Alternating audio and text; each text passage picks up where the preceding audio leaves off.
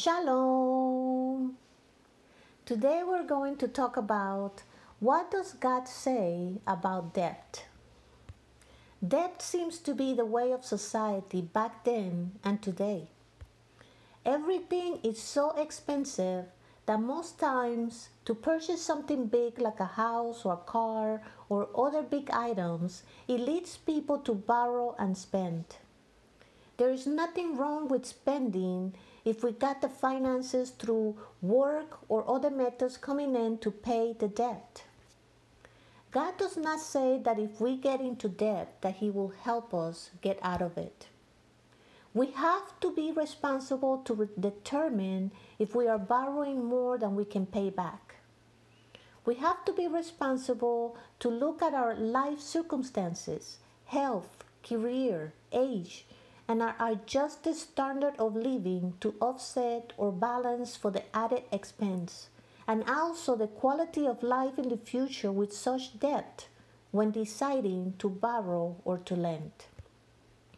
If we are voluntarily borrowing money, we are responsible for the debt to the lender for a certain amount of time. Ecclesiastes 5:4. Better not to make a vow than to make a vow and not discharge it. When we borrow or lend money, we are assuming about our future, which we don't know anything about, that we will be able to pay the debt. This could be dangerous for ourselves and for our family members if we have not made provisions on repaying the debt in case of death, sickness, or disability. God does tell us in Deuteronomy 28 that if we follow Him, He will bless us in the city, in the country, bless the fruit of our bodies, the land, our livestock, cattle, flocks, our grain, our kneading bowl. In other words, bless our economics. He said He will bless us when we go in and when we go out. He will protect us from our enemies. He will bless our barns, anything that we undertake according to His will. He will establish us as His people, separated and holy. He will give us a great abundance of good things. He will open the sky in the right season for rain. We will be the head and not the tail if we listen and obey His commandments and not turn away from His words. Just because God is providing does not give us a license to spend more and more or more than we have. The scriptures do not say that it is sin to lend or borrow money, nor does it say that to reach the economic goal we must borrow. Take, for example, Abraham. He acquired his possessions by trusting in God, hard work, incidents in which God put him in the position in which he acquired wealth and from others, and acquisition from battle. One thing to notice about Abraham is that God took his possessions and doubled them because Abraham trusted in God. God gave Abraham the wisdom to take his possessions and increase them without borrowing. When we think about borrowing or lending money, we should have some very important principles in mind. Deuteronomy 28:12.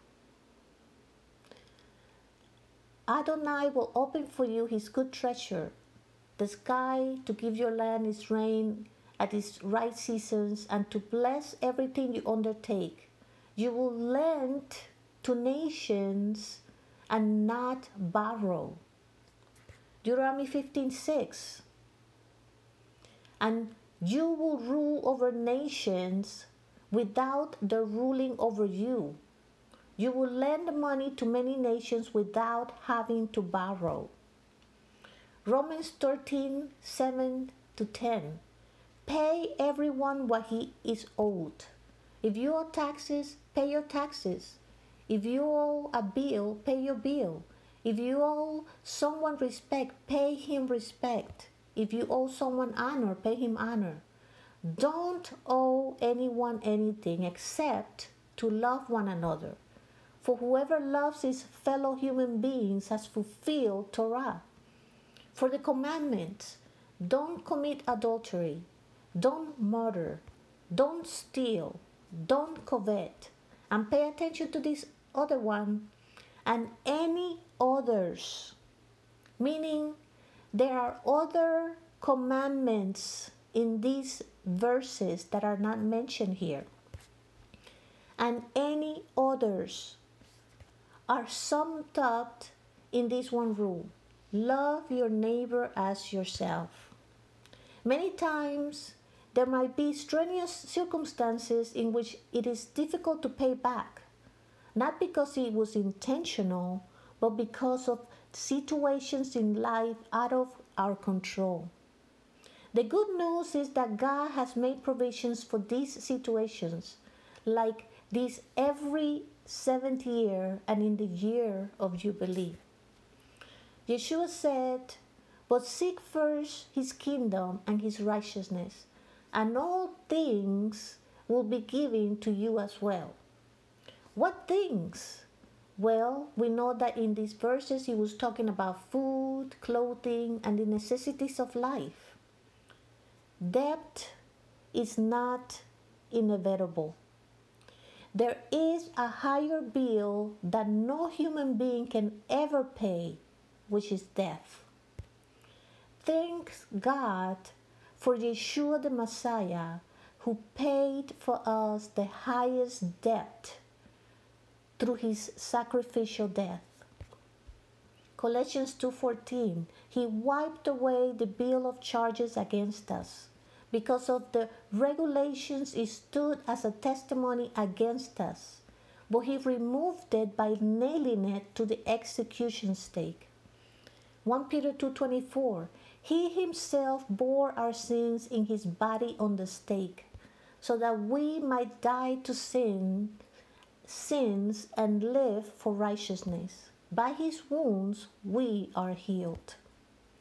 Today, if you are still carrying that bill of sin, which leads to death in your life, Acts 3:19 says, repent and turn to God so that your sins may be erased. Abba Father, thank you for your words. Thank you for Yeshua the Messiah.